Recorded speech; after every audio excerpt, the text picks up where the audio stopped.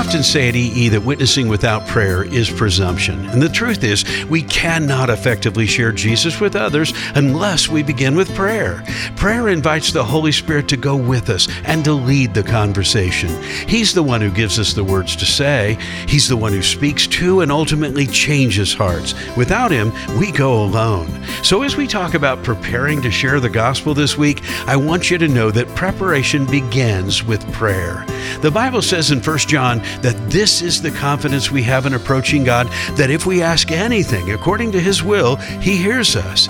Is it God's will for people to hear the good news of the gospel? Well, you bet. So let's begin to pray and ask the Holy Spirit for guidance and the opportunities to share. And let's get prepared. For more resources on how you can share your faith, visit sharelife.today.